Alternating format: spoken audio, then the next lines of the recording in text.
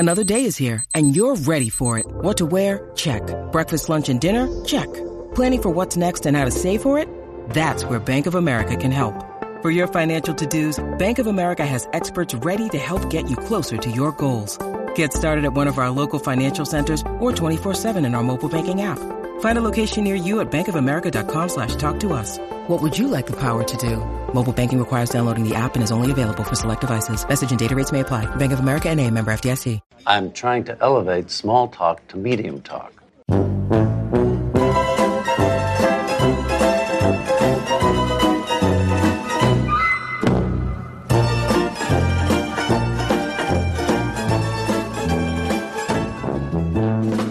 Hi, my name is Alexander Chester, and have I introduced you to my new girlfriend? Her name is Habiba. She's from Gaza. And I'm Av Sinensky. And why should anyone care where they're buried? You could throw me in a garbage dump. Doesn't matter. I'm dead. Welcome back to pretty good, a Curb Your Enthusiasm podcast. We're here today to discuss Fish in the Dark, a Broadway play which originally premiered on March 5th, 2015. It was the second of the major performances that Larry put on during his long break from Curb. Last week, of course, we discussed Clear History, the HBO movie, and this week we are discussing the Broadway show, which Larry appeared in, along with Rita Wilson and a number of others. Av, you've only seen half the play. I saw the whole play, but you caught up this week. Is that right? I caught up, such as it is. I purchased the paperback version of the transcript on Amazon. Mm-hmm. We had secured that audio recording of the play. Unfortunately, it doesn't seem that a video recording exists, which is sad because it would be nice if people had an opportunity to watch it, because I don't think it's ever returning to Broadway, if I had to guess. Probably not. So I read along as I listened, and I think I enjoyed myself. It was nice. I finally got to see the whole thing in one shot, beginning to end, which I hadn't gotten to do the first time, as I've mentioned previously before. And it was a nice fun time. It's a pretty funny play. Well, I don't remember that much about my original viewing of it, except I think it was the best seats I ever got at a Broadway show when I myself paid for the tickets. And we were like right in the first row. And I do remember that when Larry drops up pretty yes. good, he got a very thunderous applause. Yeah, that's like the highlight of the play for a Curb fan, which I guess that could potentially is an indictment of the play. But he kind of what we talked about last week with Clear History. It's just like he just very much leans into the Larry David of it all whenever he's Larry David. Just like there's no like his whole we know one of his favorite things is just like these blurred realities of real person versus fake person, George Costanza versus Larry David versus Norman this week versus whatever the hell the guy's name was last week. I already forgot. Raleigh. Now I did say, by the way, that originally premiered on March 5th, 2015. I'm looking at my Google Calendar. I saw it on Broadway on Saturday, February 7th, 2015. So I'm doing a bit of digging. Previews started on February 2nd. So I saw a preview on the 5th day. So it hadn't officially opened yet. I was actually just looking through my email to see if I could find it. It's possible that I didn't buy the tickets. I went together with 3 other people. So maybe one of them got it. Although I'm usually the person that gets the tickets for things. I've been known to be able to procure tickets, usually just by being on top of buying the tickets. It's not that hard. But yeah, I know I went with a friend of the podcast, Amir, and his wife Orly. They got to see the entire play. And then my friend Ari Schwab and I coming down from Riverdale, just like one of the worst traffic jams I've ever had. Just like it took like we left like way early because we're like, it's fine, whatever. We figured, we'll go we'll get a beer or something before. Like we thought we were gonna get there an hour early, and it just it took almost 2 hours to get there. Now I'm reading here, the play took in $13.5 million in advance sales. Yeah, I saw that. Highest advance for any spring production on Broadway, beating the previous record of $13 million from the 2013 revival of Harold Pinter's Betrayal. Harold Pinter, of course, a name from Seinfeld. Yeah. Peter Ranawat. Right. Change it from Pinter to Peter. In the backwards episode. Yes. Yes. It's like Smith over there. Yes. Yeah. Peter. And then more Seinfeld isms. Larry got the idea from this play from his friend and lawyer, Lloyd Braun. Lloyd Braun has a lot of good ideas. He had the idea for Fish in the Park. Didn't he have the idea for Lost, or like he greenlit Lost? So it says here, after Braun's father died, David went to visit him. Lloyd said, "We're sitting Shiva, and Larry's over the first day at my house, and I was telling him a bunch of stories of what had gone on the last few days because some were crazy and hilarious, like a relative flying in from wherever because they want to be in show business. It's an outlet for me. We started talking about how it's an incredible material, and Larry says, it's a Broadway play. And indeed it was. Yeah, so Lloyd Braun is credited with being involved at the network at ABC and getting Lost on the air. Why can't you be more like Lloyd Braun? Yeah, I mean, listen, he did derail the Dinkins campaign, but from there it seems to be all straight up for Lloyd. It says here, he came up with the idea for The Sopranos along with David Chase. Then he was the chairman of ABC. Then he was forced out after greenlighting a $13 million pilot for a show called Lost, which was the most expensive ever.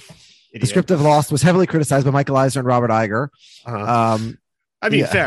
Fair in retrospect, yes. But also not. But Braun's decision was vindicated when the show went on to become a huge success. Yeah, and then they went on to produce Desperate Housewives, Extreme Makeover, Home Edition, Boston Legal, Grey's Anatomy. Unprecedented turnaround for ABC. So maybe Michael Eisner and Robert Iger owe Lloyd Braun an apology. Yeah, I mean, but you could say that the other guys were like read the pilot and they're like, no, this is not going to work out. Everyone's going to be pissed. Yeah. He and his wife are members of Kehilat Israel. I don't know why that's on his Wikipedia page. Why wouldn't it be? Is your synagogue membership on your Wikipedia page? No, I guess not. I mean, I don't have a Wikipedia page, but maybe it would be. The character Lloyd Braun on the sitcom Seinfeld is named after Braun, who is the manager and lawyer of that show's creator, Larry David. Yes. Oh, so is Lloyd Braun Jeff? Except that he seems to be. Jeff doesn't have nearly the success or other clients that Lloyd does. Doesn't seem so. Yeah. I mean, Lloyd Braun does get very turned on by Elaine getting hosed down on the street, but like Jeff is much bigger of a horn dog than Lloyd. Yes. We can see. Like Lloyd just has a thing for Elaine, I think. Yeah. All right. So why don't we jump right into Fish in the Dark? Yeah, I figured though before we jump into like the thing, we could just like update some of the Curb news that's coming. Oh, well, that's true. I didn't even think of that. Yeah, we should do that before we jump in. I also wanted to just talk quickly about the cast before we go in, just so we can kind of like give the lay of the land of who everyone is. So as we say names, it's clear. So Curb announced the premiere date. Our sources were correct, although there was only like a couple of options for when it was going to be, but Curb is premiering on Sunday, October 24th, a weird time. It says 10:40 p.m. Yeah. Which I don't know what that's about. I guess maybe there's going to be a super long Succession that night or something, or who even knows? Who watches these live anyway? I know, but it's still just like a weird time slot. HBO still does have a, an official schedule when shows air. Still like I will say it's much better to be the 24th than the 31st because the 24th, speaking selfishly anyways, is the Vikings bye week. Whereas the 31st, they're playing Sunday Night Football. So it's a difference between me getting to watch with nothing else to distract me versus not being able to watch until much later. So, HBO, if you're listening, good job.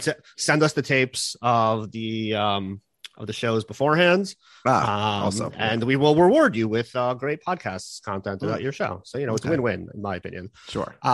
So that's exciting. So that's now 3 weeks away. So we got, we're now in like first week of October. This is going to be coming out. Less than 3 weeks away. And so the week after that, we have something lined up that should hopefully be nice. And then we have a week off in between that and the start of the season. So we'll see. Maybe we can do some sort of season 11 preview. Maybe not. Depends how much like information there is even out there. There's like some cast information. But whatever. We'll see. We'll see what things look like. We've never taken a week off on this podcast, right? We've never taken a week off. So we probably shouldn't. I guess we could I was arguing why we could, but either way. Yeah. We could. Oh, you're saying we're due. We deserve a week off. It's it'll be the week off, the summer of Alex and Av. Yes, that'll be our vacation. Okay, I could buy that. All right, we'll see. We'll see when we get there. If they demand the podcast, we'll just say maybe. Yeah. Well, Zach had wanted us to turn a movie ladder and then talk about other movies. Oh yeah, right? I didn't get around to watching Superbad. I hope nobody did. I've seen Superbad many times, but not in the last. All right, if something comes up that relates to Superbad, we'll we'll maybe go there for a little bit, although I haven't seen it recently. Okay, so yeah, so that's really exciting. So we'll have probably one or two, maybe two episodes before season 11 starts. So we're excited for that. I'm sure everyone who's listening to this is excited for New Curb. Mm-hmm. Okay, so let's talk Fish in the Dark. We'll just talk about a little bit about some of our main characters and who plays them, just because there's also some fun Curb connections in here. We of course have Norman Drexel, the main character, played by Larry David. Excellent. He would. Are we really going to call him Norm? We're not just going to call him Larry. Yeah, we probably end up calling him Larry a lot. Yeah. Although we might in some instances we would call him Jason. Yes, after Larry leaves. Yeah, so when I quote saw the play, it was with Larry David. We actually got tickets for my in-laws to go see it for like their anniversary or birthday or something. And by that time, they saw it with Jason Alexander, which I think they were. What kind of son-in-law are you giving it with? Oh, you're saying they want Jason more than Larry. It's possible that the play itself might have been better with Jason Alexander in that role. Yeah, I don't know. I never saw it that way, so who knows? Yeah. It's possible. Yeah, I didn't see it either way, really. Yeah. So. The recording I listened to was of Larry David. Yeah.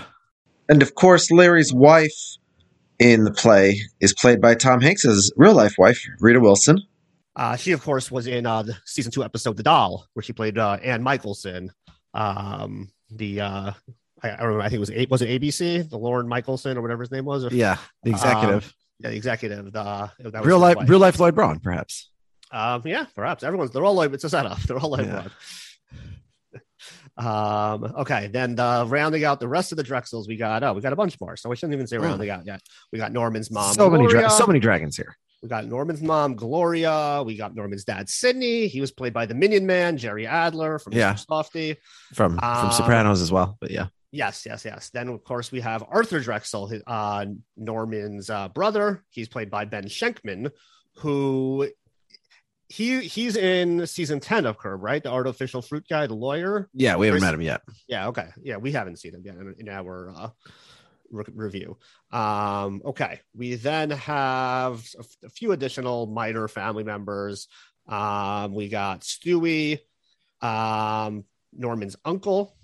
He, of course, actually, I don't know if you noticed this. He was Max Bialystock in the running of the producers that Larry goes to see in like one of the first episodes of season 4. Oh, the test that one? Oh, yeah. That's a deep cut. Yeah. Then we got Norm and Brenda's daughter, Natalie, played by Molly Ranson.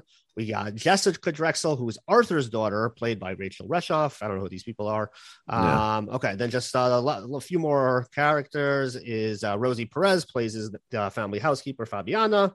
And Jake Cannavale, Bobby Cannavale's son. Yeah, I'm a big Bobby fan.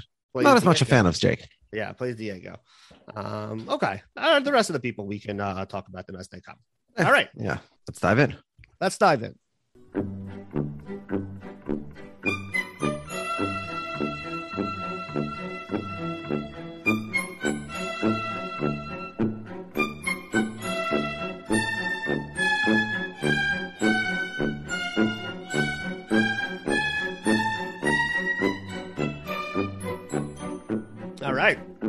So we open with Larry and Cheryl in bed, and they're woken by a phone call. It's past the cutoff. And Norman immediately assumes someone's dead. He starts freaking out. It's 3 a.m. Turns out his instinct was pretty spot on. It's his brother Arthur calling to say, Dad's sick. He's being taken to the hospital. Norman wants to go see him, but it turns out that he can't even go visit him until the morning. It seems very strange to me, but when the phone rings, he's like really stressed out. When he actually hears it's his father and he might be dying, he's much calmer all of a sudden. Yeah, I guess there's something about the, okay, it's the finality, the knowledge. Like I hear that sometimes when there is a sense of relief when you get bad news. Maybe he was going to hear his like worse news, like your dog died. My father, who cares? Yeah, I guess. I mean, right. This is particularly bad news. But I've definitely been in a situation where like even just like getting the bad news and having the anxiety be over. Was a sense of relief. Okay. But that's more of a situation where you're like anticipating potentially. So it's worse to have a chance of somebody dying than to know that they died for sure. Yeah, it could be anything. It could even be a boat. Yeah. It could be anything. It could even be your father's dead. Yeah. Not there's anything wrong with that. Yeah. My father wears sneakers in the pool. Okay, so so like now, like Brenda and Arthur are like pissed. They're like, why did you call us in the middle of the night? Like, we can't even do anything. Like, it's one thing if we could rush to the hospital now, but like, this is stupid. Yeah, no, I had that happen with my grandmother. Yeah, it's very bad. Either call somebody early enough that they can do something about it, or wait. Yeah, just don't make them miserable all night and like pacing. Yeah. And worst of all, Norman's like, now I can't go back to sleep. Like, this is it. It's ruined. He's like, there is one thing that maybe could, make this happen. And Brenda's like, really? You really like think that's going to happen now? He's like, well, it will help me go to sleep. And she's like, all right, well, do you want me to leave the room or can I just turn around? Like, obviously this is going to be a solo affair. Job. Yeah. Okay. So we head over to the hospital. Much like Herb, we spend a lot of time in hospitals in this show. And the family is gathered. We get introduced to the rest of the Drexel clan one by one. Some of the people we talked back before: Arthur, brother, and his girlfriend Michelle, their mother Gloria, Sydney's sister Rose, and her husband Harry. And we started to learn a few things about some of the members of the family while they're like waiting around. And one thing we learned about Brenda is that she has this insane memory. It's actually this condition called hyperthymesia, where she can just recall absolutely precise details of like almost every day of her entire life. There was once a 60-minute special about these people. There's like less than 100 in the world. Yeah. I wonder if this is good overall. No, definitely not. It's probably not, right? No, definitely not. Yeah. Like, it certainly has its benefits. Sure. But on the whole, it's unnecessary information. I feel like I have too much unnecessary information in my head. Yeah, I think that's fair. I would agree with that. About me or about you? Both. I mean, you're probably worse. You're depends how much you value different information. I guess. You're probably much worse than me. Let's be fair. Yeah, we're both bad in our own ways. I'm attributing to you the complete contents of all of your charts. I'm like imputing that knowledge. Yeah. Okay. All that stuff. Yeah, it's in there somewhere. It's all you could recite it al regalaja, so you basically know it. Yeah. So, okay, who else do we have? Okay, that's it. Okay, Brenda, yes. She there's one particular story she tells about how there was a day where they did the crossword, and the one clue they couldn't get was like New York Jets quarterbacks, six letters, and it was Namath. So that's pretty stupid. You would think that someone who's good at crosswords, like you should know that. He was pretty famous. Yeah. I'm making sure you're not going to accuse me of being too New York centric, but I think Joe Namath was pretty famous. Yeah, no, famous. Yeah, like if you're completing the New York Times crossword, like you should know that. That's on a Monday, I feel like.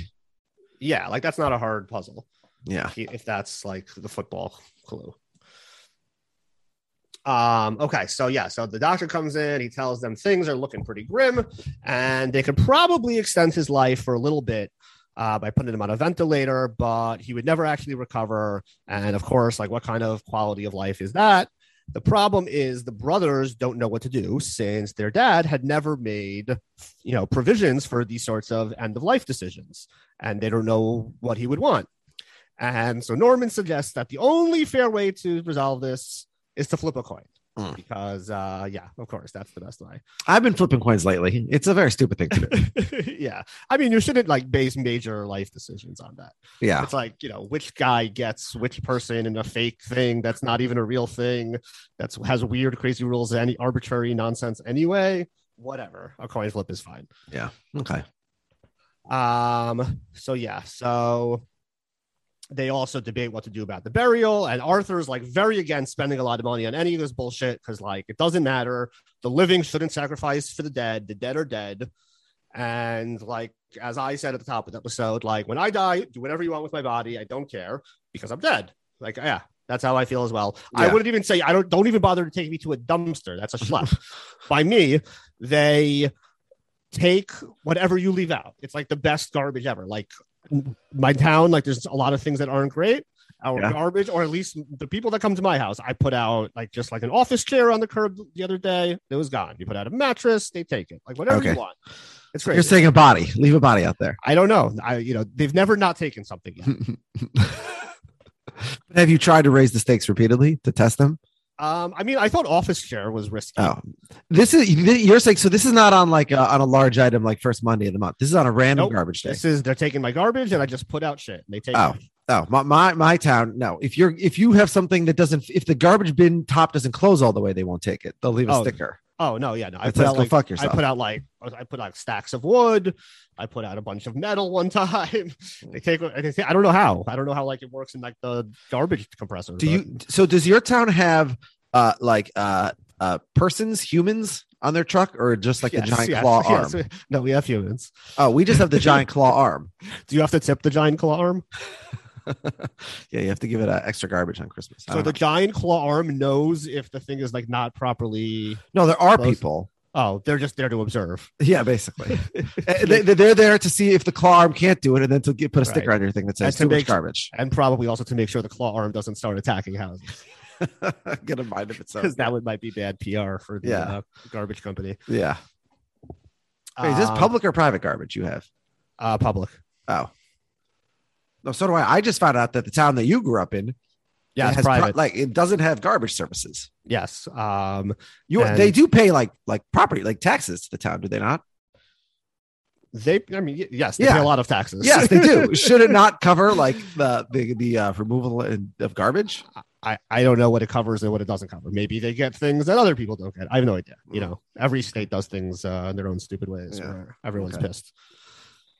I don't know. I don't know the Don't forget to vote on November 2nd. Yeah. For who? Who are we voting for? Any names you recognize on the ballot. Okay. Yeah. Okay. We also find out that Sydney, despite being in a quasi-comatose state, has managed to feel up Michelle's boob. And she didn't seem to mind under the circumstances. She's like, listen, the guy's got 30 minutes to live. Like, if he wants to touch my boob, let him touch my boob. And Norman thinks this is a fantastic attitude. Yeah. The Sandlot had a similar attitude, didn't it? The Sandlot? The Sandlot. Where he fakes being dead for the purpose of essentially committing sexual assault. Yeah, I feel that movie is viewed very differently now than when I was in fifth grade. Yeah, when I was in fifth grade, I thought that was like, the only way I could ever touch a boob would be I would have to do something like this. Yeah, I mean, I think you could say it's certainly a bad scene. I don't think it makes the movie bad. No, I mean he's an 11-year-old kid, but yeah, but it's a little rapey. Yeah, but they end up married. They get married and have 9 kids, right? They end up getting married. Yeah. And it's spoiler alert for the Sandlot. Sandlot spoiler alert.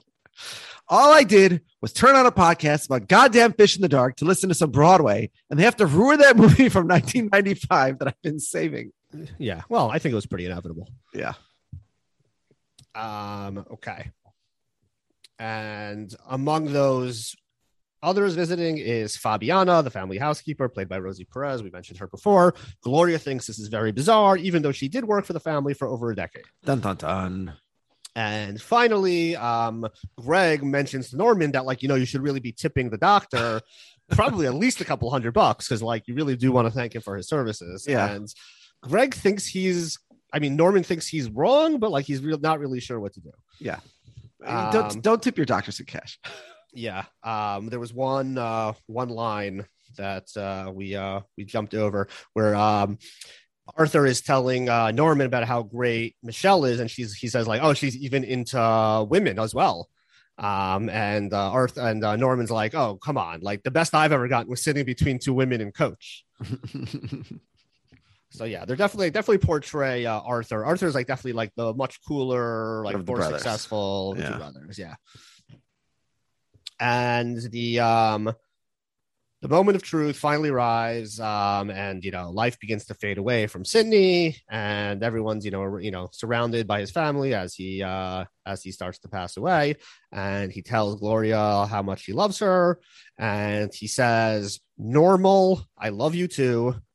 And now this will become pretty much the inciting incidents for a lot of what else, not really of the plot, but this is one of the main recurring storylines of the rest of the play now. This dispute between Norman and Arthur about who he was talking to when he said normal. Yeah. Now, what is to me is very confusing about this is that part of it is that Arthur will claim that Cindy would always refer to him as Toro, that was his nickname. Yeah. Now, normal really just sounds like Norman. Yes. Like, what's the like? They should have chosen names for the characters where like this confusion would make more sense. Like, you could just call the characters anything. Yeah. This is like the main like inciting like dispute of the play. Like, so you don't like the name they picked?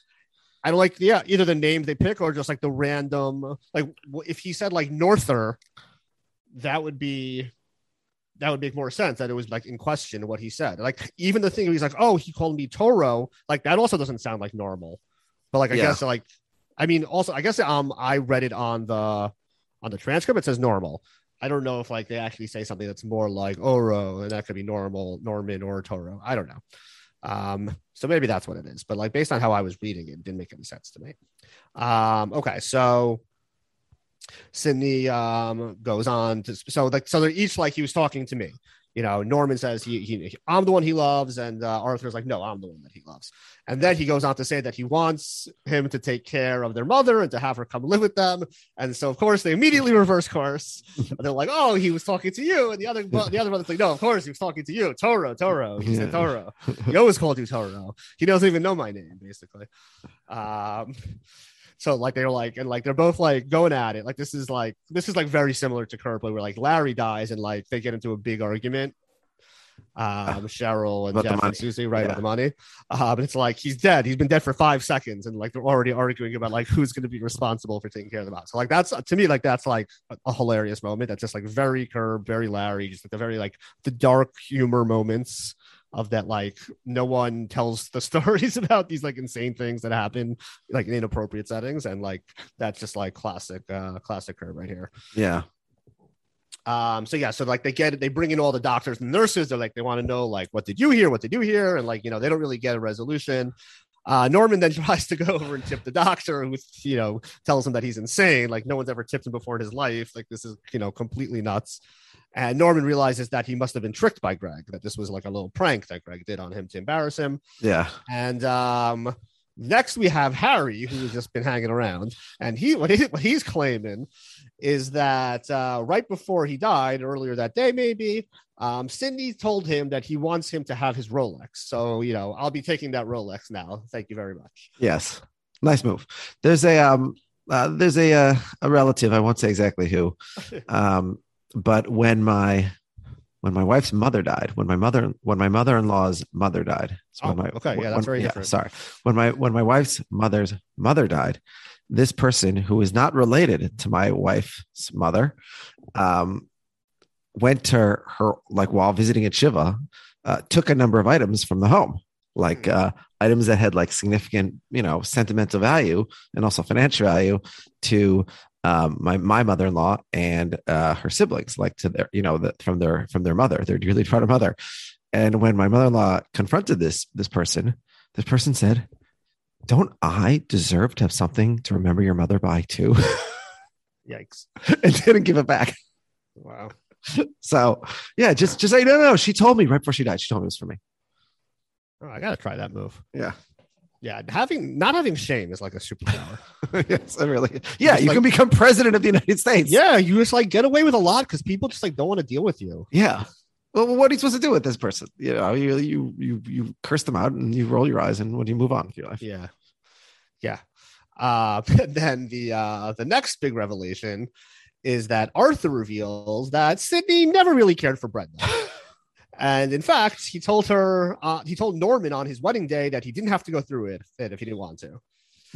And Gloria starts talking about how, like, you know, this is, you know, kind of when we all decided we don't really like you, or maybe it was him, maybe it was me, maybe it was both of us, that 12 years earlier, you invited us over for dinner and you served us fish, but you dimmed the lights. And it made it really hard for everyone to see if there were any bones. And Sidney almost choked on a bone. And who serves fish in the dark? Indeed. So do you think that Larry came up with the name Fish in the Dark and then decided to work it in? Or do you think this was in the script and they're like, what should the name of the play be? And then it got proposed that way. I think probably the former. I don't even know, because I don't even know what it is. Like, this is like, to me, this what is like Fish really, in the Dark? Yeah, like this is like such a weak title to me. Like, I don't get it at all, unless I'm just like, it's like I'm just totally missing it. I just think the joke is that it sounds like it's almost an expression in like 3 different ways. Yeah. But it's like Fish in the Dark sounds like a thing you've heard 100 times. And then you think about it, you're like, no, I've never heard of that except for this play. I guess maybe that's what it is. Doesn't it? I don't know. To me, it does. I mean, it's like a cool name, like, but like you figured like it was going to somehow have, some metaphor or some, more memorable part of the story than just like this random story within a story that's like not even really relevant to anything. And the other weird thing, if you think about it, is that Fish in the Dark in this context is about people eating fish in the dark. But the fish in the dark on like the poster is an actual fish right in like a dark water. And so that's even more strange. Yeah. It's like it's like a fish in a light bulb. Yeah. It's got nothing to do with. Yeah. It makes no sense. Yeah. It's like complete nonsense. As far as I can tell, again, I could be like way off here. And we're okay. So question number one for Larry is the title to Fish in the Dark. Yeah. Which is a reasonable question, actually. Yeah. I think it's a reasonable question. And it's just like I wouldn't mind it if it was like fine, there was no like extra layer metaphor, whatever, fine, I could live with that. But it's also just like feels like such a throwaway line in the show itself. Like it's not otherwise memorable or important. And she's like, and do you remember what you told us on that day? And it was something like, get out of my house, this is my house, like you're gonna you either do things the way we want or you don't be here. So we go forward to the day of the funeral. The family's coming home from the ceremony or the service, and seems like everyone thought it was very nice. And Gloria is going on and on about what a great eulogy Jessica, Arthur's 14-year-old daughter, gave, saying it was even better than Norman's. And Norman is taking this very personally. He's being very petty. He can't let be that someone said, the kid's speech was better than his. And he starts to suspect that this kid didn't even write the speech. It was probably written by Arthur, and she's taking credit for it. And the tell of how he thinks he knows that it was written by an adult is that it had the word profound in it, which is a very grown-up word, which I don't really agree with. Did you ever play the game Deep but Not Profound? Yes, I've had it played on me, and I've played it on others. Yeah. But it can only really be played on you once. Oh yeah, well yes. Unless you're very stupid. Well, you could play. You get to play. It's like many games, like No Soap Radio. No Soap Radio is probably played on people many times. The truth is, yeah. Until they find out what's. I've deep but not profounded my kids. Oh yeah, yeah. But I didn't tell them what it was. I gave them like 3 or 4 of them, and then I just like let them get angry so I can play it a second time. Oh, so you still don't know? Yeah. So with dumb people or children. Yeah, you could it's okay. You can call my kids now. Well, they're not. They're dumb for people. Yeah. They're not dumb for kids. Yeah, they're dumb for people. That's a good way to describe children. Yeah. Children are like dumb for people. They're very dumb. They're like people. Drunk for people. Also, yeah, they don't know anything. Like, I mean, when they get a little bit. Think how many times like you have cried or your wife has cried in the past like many years, and then think how many times your kids have cried in the last like 2 days. I don't understand why. Well, but kids, real lack of emotional control there. Get it together, kids. Yeah. Get a life, kids. Yeah. Get a life, Jewish kids. I think these kids are a bit much. They're a bit much. Yeah. I use that today, actually, to describe an anti-Semite. He's a bit much, or he thinks worse. No, I said, they said, oh, well, that guy's terrible, isn't he? So I said, well, he thinks Jews are a bit much. Yeah. Sorry, anti-Semites. Yeah. Okay. Where were we? Oh, yes. Suddenly, Gloria starts calling out Sydney's name. She's like, Sydney. And they're like, what? And they're like, that bird that just flew by, that's your father, Sydney. And they're like, what? And she's like, yeah, there was a bird. It was an Oriole, which makes sense because he's from Baltimore. So, of course. That was totally your dad, Sydney, that bird. Which everyone's like, okay, mom's crazy now. Meanwhile, Greg comes to Norman. He gives him his very heartfelt speech, and he asks him for his blessing for him to marry Natalie. And Norman says, you know what? No, you can't. And Norman and what's his name? Greg walks away dejected. And meanwhile, Arthur and Norman are going on and on, arguing over who's going to take in their mom to live with them. Okay, we then head over to what I would say is the turning point, crucial scene of the story where it really takes a turn. And that is where Fabiana, the housekeeper, comes to pay a visit to Norman and tells him a little story about one day that she was doing some laundry in the Drexel home when Norman grabbed her tatas, I don't remember how they pronounce it. Yeah, strangely. Which led to a sexual affair that carried on for many years, where they were having sex on average 6 times per week. That's quite a number of times. Yeah. To not get caught? Yeah, I would also guess it probably wasn't for 6 times a week for the entirety, but probably, at its apex. Yeah. Well, maybe this guy was juicing. He had to have been juicing at that point. I mean, yeah, that's a pretty solid apex. Yeah. And by the way, this is a relationship that seemed to start with yet another act of sexual assault, like an employer grabbing his employee's breast without her consent. Yeah. No, we shouldn't whitewash the really rewarding. I don't know. This behavior is really being rewarded in LD circles here. Yeah. Well, he's just, I guess, depicting reality. Yeah. Unfortunately. Also true. Yeah.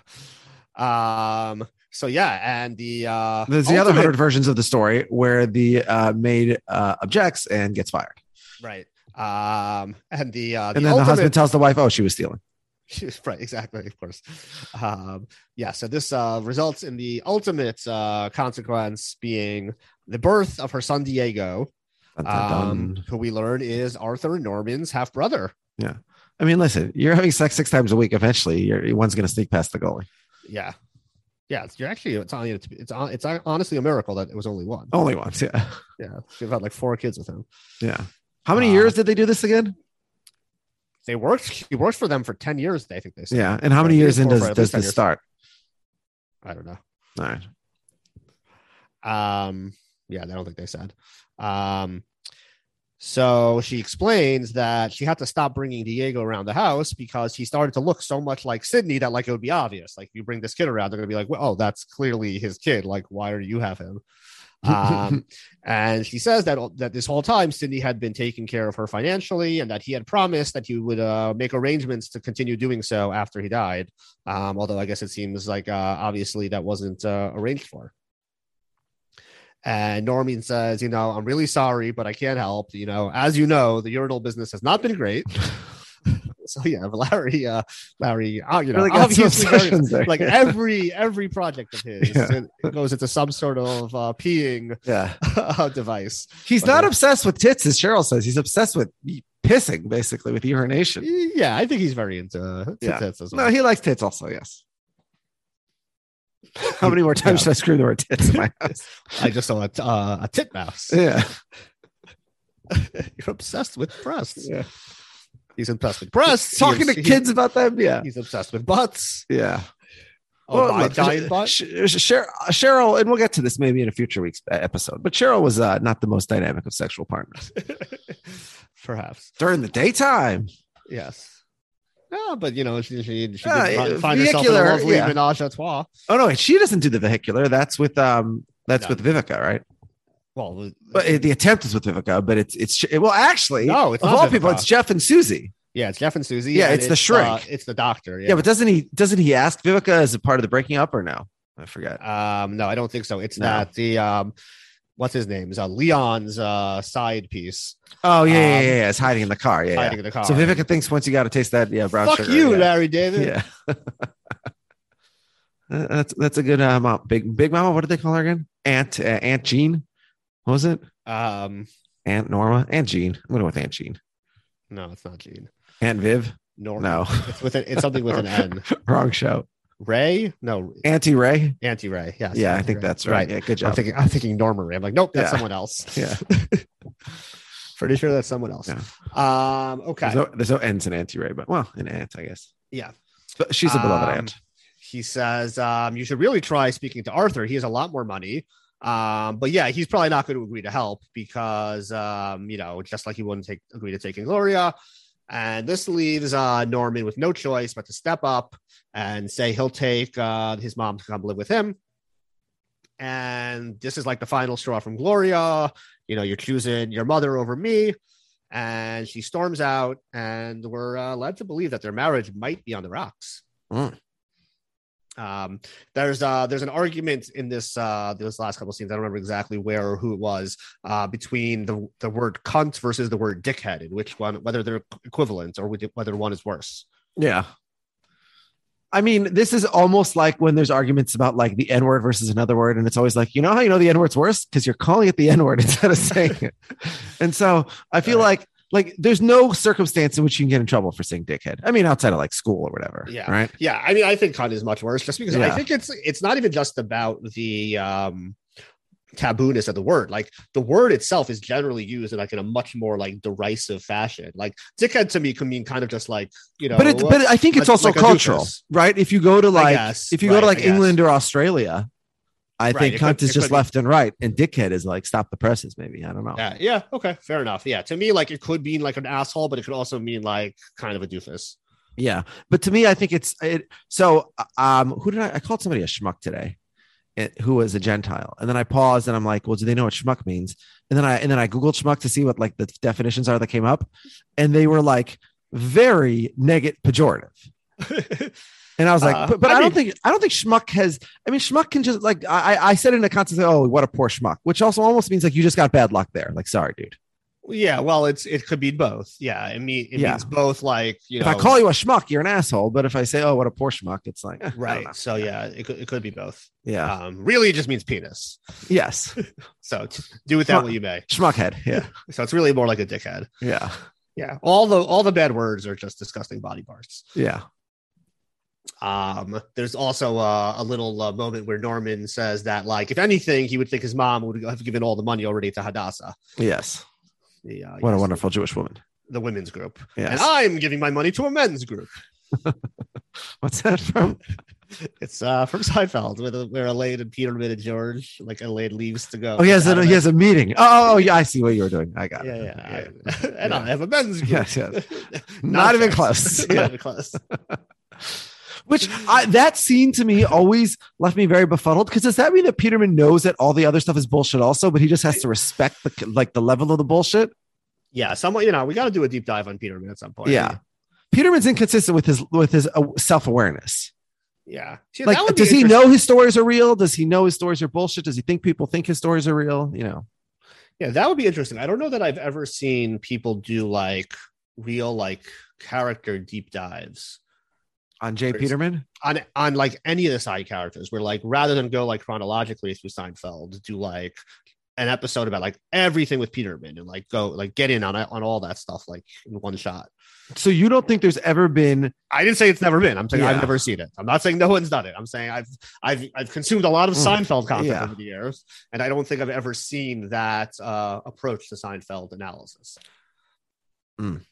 By the way, John O'Hurley, you know, the guy who plays him, who was much more of a like much more of an established actor, like had a longer IMDb, for example, page than Larry Thomas, the guy who plays the Soup Nazi, right? Mm-hmm. But yet, because like the Soup Nazi guy is famous for the fact that like he like just basically has been living off that for like the last like 25 years, right? I don't know how much money he's made, but but like that's his primary job is being the former Soup Nazi, being the Soup Nazi, yes. Which, by the way, I'm not faulting him whatsoever. No, God bless America. Yeah, exactly. So what I'm saying is like John O'Hurley does that a lot as Peterman, not as much as the Soup Nazi guy, but given the fact that John O'Hurley had like a much longer career, I feel like independent of Seinfeld, it's sort of surprising how much he does that. Yeah, I mean, he's not. I mean, that's something how I think of him. I don't know if like has he not done anything else that's been successful? Wasn't he like the host of Family Feud for years? He was the host of a game show. I was thinking whether or not it was Family Feud. Let's see. Wheel of Fortune. I don't know. He was a minor league baseball player. Interesting. Oh, okay.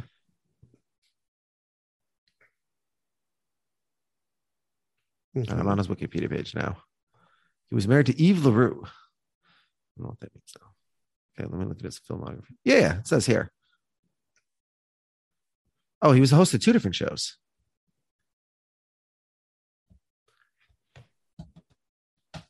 All right, where'd you go? You there? Yeah, I'm here. Yeah. Oh, okay. So which game shows? Yeah, it was Family Feud, and then it was also host of To Tell the Truth. I don't know what that is, but it sounds like a TV show. Yeah, I remember Al Borland more for Family Feud. And now, of course, Steve Harvey. Yeah. Okay. We're talking about Peterman for some reason. Yeah, okay. I'm trying to think who is, when I think of Family Feud, what about Louis Anderson? Yeah, he did it for a while as well. Yeah. I think I would go Louis Anderson 1 and then Steve Harvey 2. That would be my order. Louis Anderson's also like a Minnesota. I mean, when I picture it, I picture the guy from when I was a kid, even though I don't even know his name. Oh, was that somebody before Louis Anderson? Yeah. Oh, Ray Combs?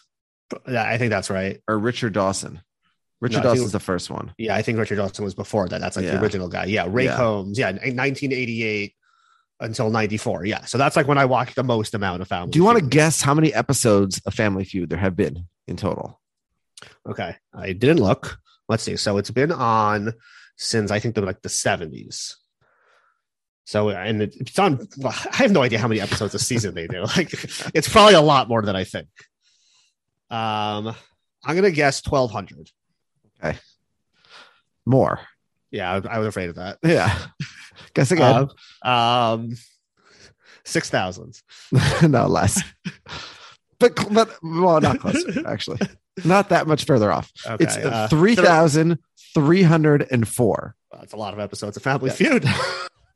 Let's play the feud. Now that includes, and they've never repeated a category. Yeah, that includes 2,311 episodes on ABC daytime from 1976 to 1985. So that's a decade. Okay. Yeah. Then you have 976 episodes. Oh, wait. Hold on. It's way more than that. Way more than that. Okay. That was just one version. Yeah. Okay. Then you have 976 from when it was syndicated from 77 to 85. Then you have 17 when it was on ABC primetime. Oh, wow. I didn't know it was on primetime. Yeah. Well, it says 1978 to 84. So it sounds like 3 or 4 a year, something like that. So that's only through 1985. So we have 3,304 episodes through 1985. Wild. So maybe 6,000 is way too low, actually. Yeah, how many categories could there be? I don't know. Keep it going. All right. For some reason, we're talking about the Family Feud. Should we do a Family Feud podcast? We watch every episode of Family Feud. It'd be the greatest podcast ever. Yeah. We do one episode. Yeah, we would need to line up like our grandchildren. One episode a week, starting with 1975. Okay, so Diego. Hold on. Did you know this? Since Harvey became host, since Harvey became host, the show has become notorious for questions and responses that are sexual in nature, which content frequently referring to certain anatomy or acts of intercourse. This type of material has drawn criticism from viewers, including former NCIS actress Paula Perrette. Why is she like the source of like? I don't know. But they were always so clean. They would always say "make whoopee." Yeah. Who in 2018 sent a series of tweets to Family Feud producers questioning why the show had been so filthy.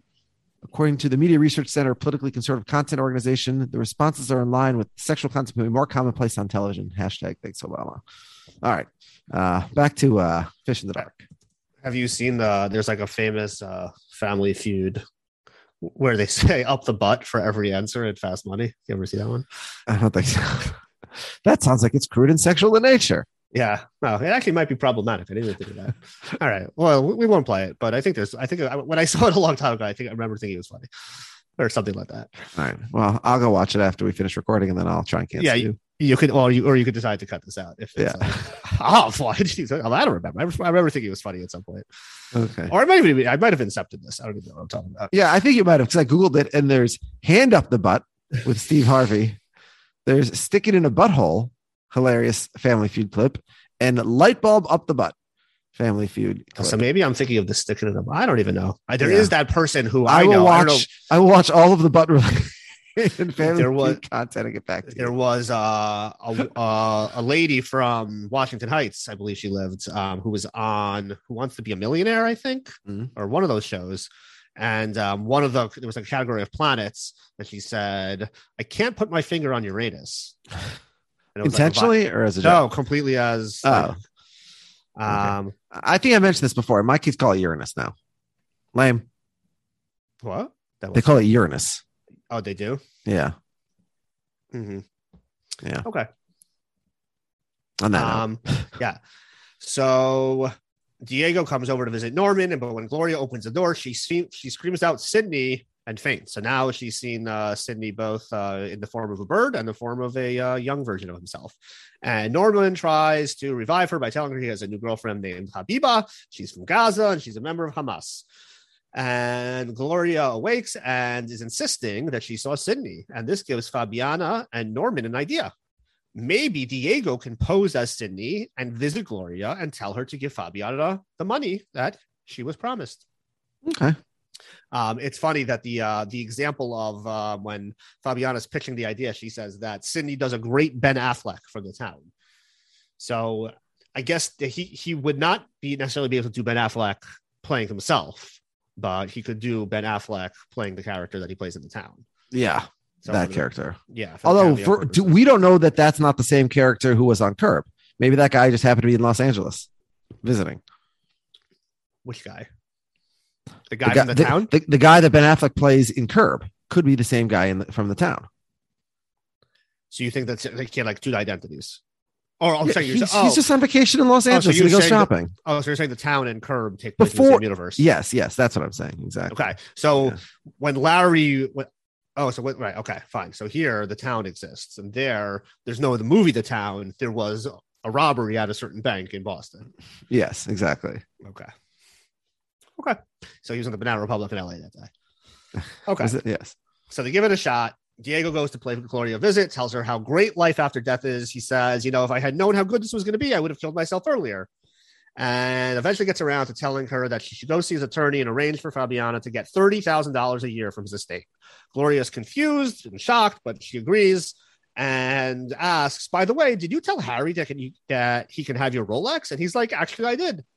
And Diego tries to leave, but before he can, he gets accosted by, not accosted, because that's the wrong word. He gets, taken over by Gloria, who goes in for the smooch and smothers him with kisses, is what the script says. Yes. Okay, so Fabiana goes to Norman, and they're celebrating and laughing and how they pulled off the scheme. And Gloria comes to tell Norman that, by the way, Dad really did tell Harry that he could have his watch. And Norman's like, no, he really didn't. He's like, no, he did. And he is, of course, in the position of knowing that she's wrong, but not being able to tell her how she's wrong or how he knows that she's wrong. And Natalie comes in and she's a mess. She's in tears because Greg has broken up with her after being rejected by his potential future father-in-law, who said, no, you cannot have my daughter's hand in marriage. And Norman explains that it was a joke. I was just trying to get back at him because he tricked me about tipping the doctor. Like, let me call him. I'll settle this all up. And they're like, no, you've done enough. You've ruined my life. It's too late. He's gone. And Natalie's hysterical. So Norman gets the idea to double down on this Diego Sydney situation. And he says, maybe you could have him go see Gloria and tell her that really she should go live with Arthur instead of living with me. And, let's see if I can use this to my advantage. So Diego, he reluctantly agrees. He goes back in to see Gloria, but after a short while, he comes rushing out. He's saying, we need to call 911. I think she had a stroke. And Larry's like, wait, why are you in your underwear? What's going on here? And turns out Diego fucked Larry's mother. and Larry's like, Norman's like completely shocked. He's like completely besides himself. His mother is like paralyzed or unconscious and like, you don't know what's going on. Worse than that is Diego fucked his mother. Yes. And worst of all is that Diego never even got around telling her that, you should move in with Arthur instead of with Norman. So like nothing, he didn't even get anything out of this whole thing at this point. All that happened is that there's $30,000 a year going out of his Yerusha. Yeah. That's what he's got for his trouble. So they all head back to the hospital. They're waiting for Gloria to wake up, including Michelle, who we had earlier. I glossed over this. After Brenda left Norman, he asked Arthur for Michelle's number, and like now he's trying to make that a thing. However, he finds an opportune time, and turns out to be an inopportune time. He tries to grab Michelle's breast, and she slaps his hand away and storms out, as she should. When asked about it later, however, he will say that her boob was pretty good. Full five. So yeah, full five pretties for Michelle. And the crowd went wild in the theater. Yeah. So yeah, I mean, on the downside for Michelle, she gets sexually assaulted twice in the show. On the bright side, she has full 5 pretty boobs. So, that's good. But like you shouldn't grab them without permission. We also have a further interaction between Gloria and Brenda, where it turns out that, again, they get into a fight over her using the expression, "It's my house," at which point Gloria reveals, well, we paid for it. And Brenda says, okay, fine, but like we paid you back. To which Gloria responds, yeah, half. Which is a very, Larry David the Schlemiel turn of events that I guess he had lied to his wife and told her that they had paid, he had paid back their parents, but only half. But we'll get this in Curb, of course, where Larry will end up in the house that he had bought for Cheryl's sister. Right. Yeah. So we get some loose ends tied up. Kind of. There's a lot of tell don't show with these resolutions, but they're very like Curb-esque resolutions, I would say, or at least some of them. Yeah. The first is with Greg, who reveals that actually no, there wasn't a ruse. Like my dad really tips doctors. And then Harry, turns out, gets mugged by some hoodlums who steal his Rolex. And Arthur comes around and decides to invite his mom to come live with him, except now Norman has flipped sides for some reason, which isn't really clear to me, and says that, Dad asked him, not Arthur, to take care of her. Like, do you follow why, like, all of a sudden now he's like, no, now I want her? Like, what changed? Doesn't make sense, right? Yeah. So they're like, they both say, you know what, Mom, what do you want? Like, what do you think? What did he say? And he says, I guess I'll ask Diego the next time he comes for a visit. And they're both like, Diego? Like, who are you talking about? Who's Diego? And she says, just a dear friend, a very dear friend. And that's our final curtain call for Fish in the Dark. Mm.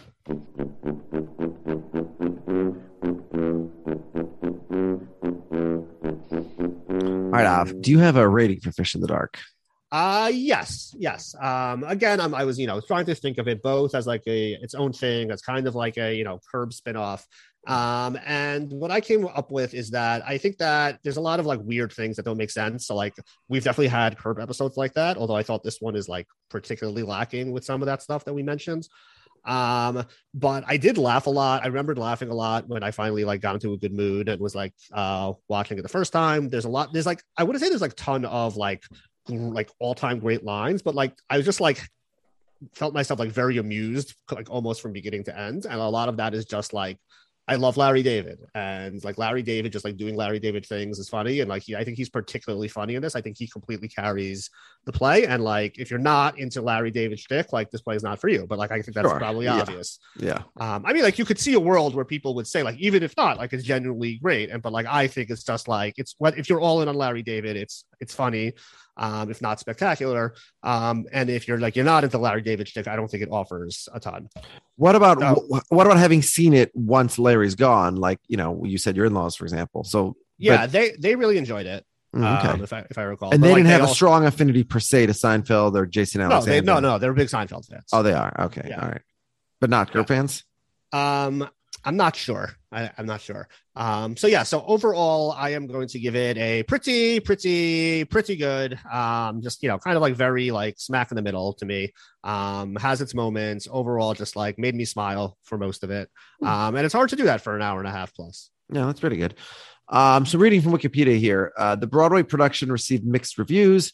The Curtain Up reviewer noted his first play, actually a direct descendant of his popular HBO sitcom Curb Your Enthusiasm, attracted 22 producers willing to mount it with a cast of 18 at a time when even seasoned playwrights are asked to write for small casts. They also reached deep enough into their pockets to pay for 3 set changes, with one that even includes an elevator. This is like real, like inside Broadway stuff. An elevator. Yeah.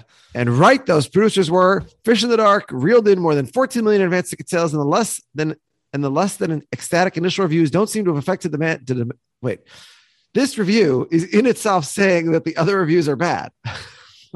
This is all part of the quote. And the less than ecstatic initial reviews don't seem to have affected the demand for tickets, no matter that David has chosen to tie his stage debut to the retro 60s at a time when even Neil Simon's once all over Broadway comedies have lost their laugh-a-minute ticket selling pull. David's less original and nuanced play will keep the cash registers ringing as long as he's on stage to dish up the gags. Okay, that was just a review of the business, not at all of the show. Okay. That's the full paragraph that starts. The Broadway production received mixed reviews. Here's one review focused almost entirely on the finances of the play. Obviously I was an LD completist. So there was no way I wasn't going to see this. I saw it in previews. Apparently I paid $100 or probably more than that to sit in the front row, which is I've never done at any Broadway show. I remember leaving kind of disappointed. I remember leaving sort of the feeling the way I did about Clear History, which is it's like a slightly below average Curb episode, but it'd be better if it was Curb because those would be all my Curb friends that I already know. I don't want to waste all the mental bandwidth learning about the Drexels, Yeah, I definitely hear that. And so, I'm going to give it the same rating I gave last week, which is pretty good. Two pretties. If you're not an LD Curb person or Seinfeld person, I guess, I don't see why you would want to watch this. Yeah, so that's interesting because I definitely hear the criticisms. I don't think it's great either, but I thought it was a hell of a lot better than Clear History, even just listening to it. And maybe I was more in grip because I was reading along. Maybe than I would be just watching a show. And for me, whereas I did not do that, so I'm relying on my memory and then the recap you gave me. So. Right.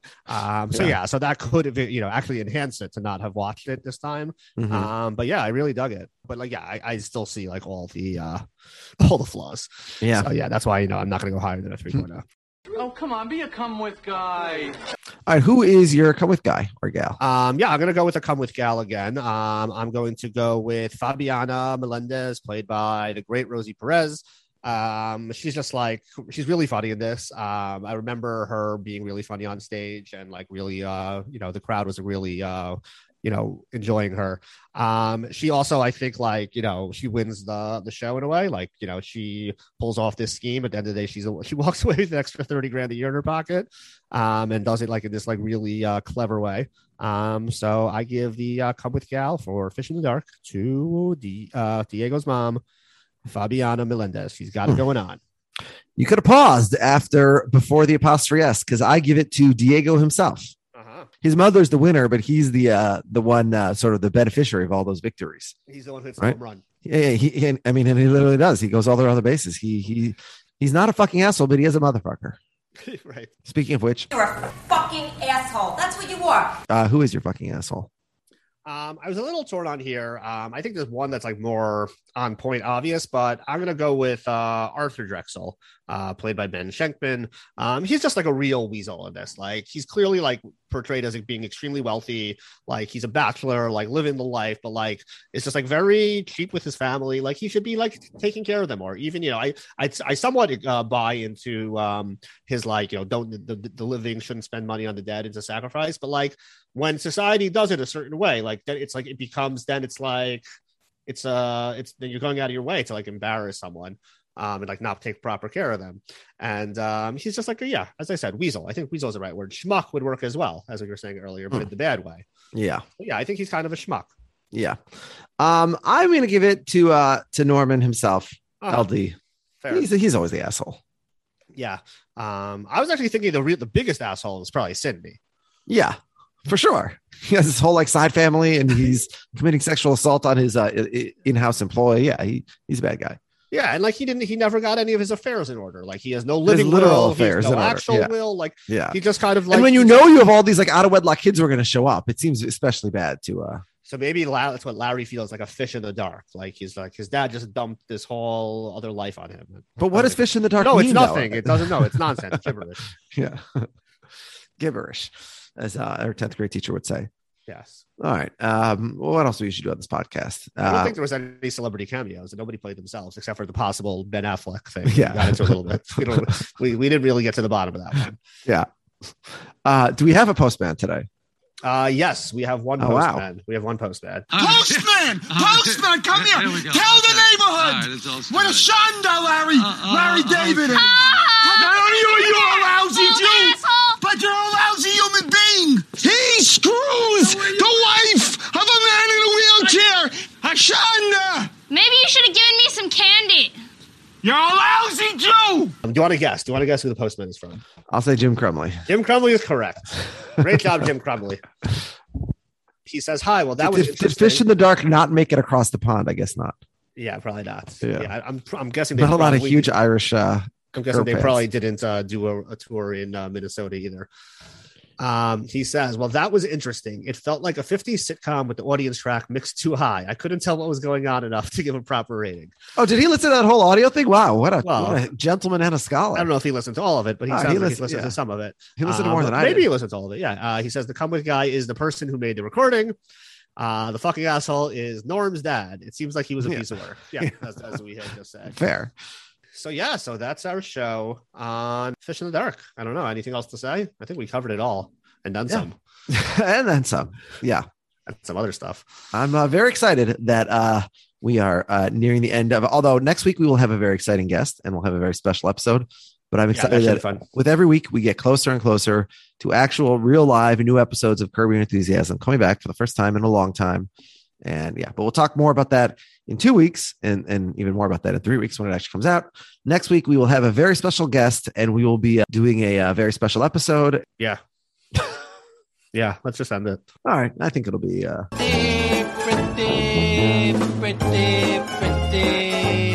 good. Okay. Okay. You saved the podcast. Get a life, Jews.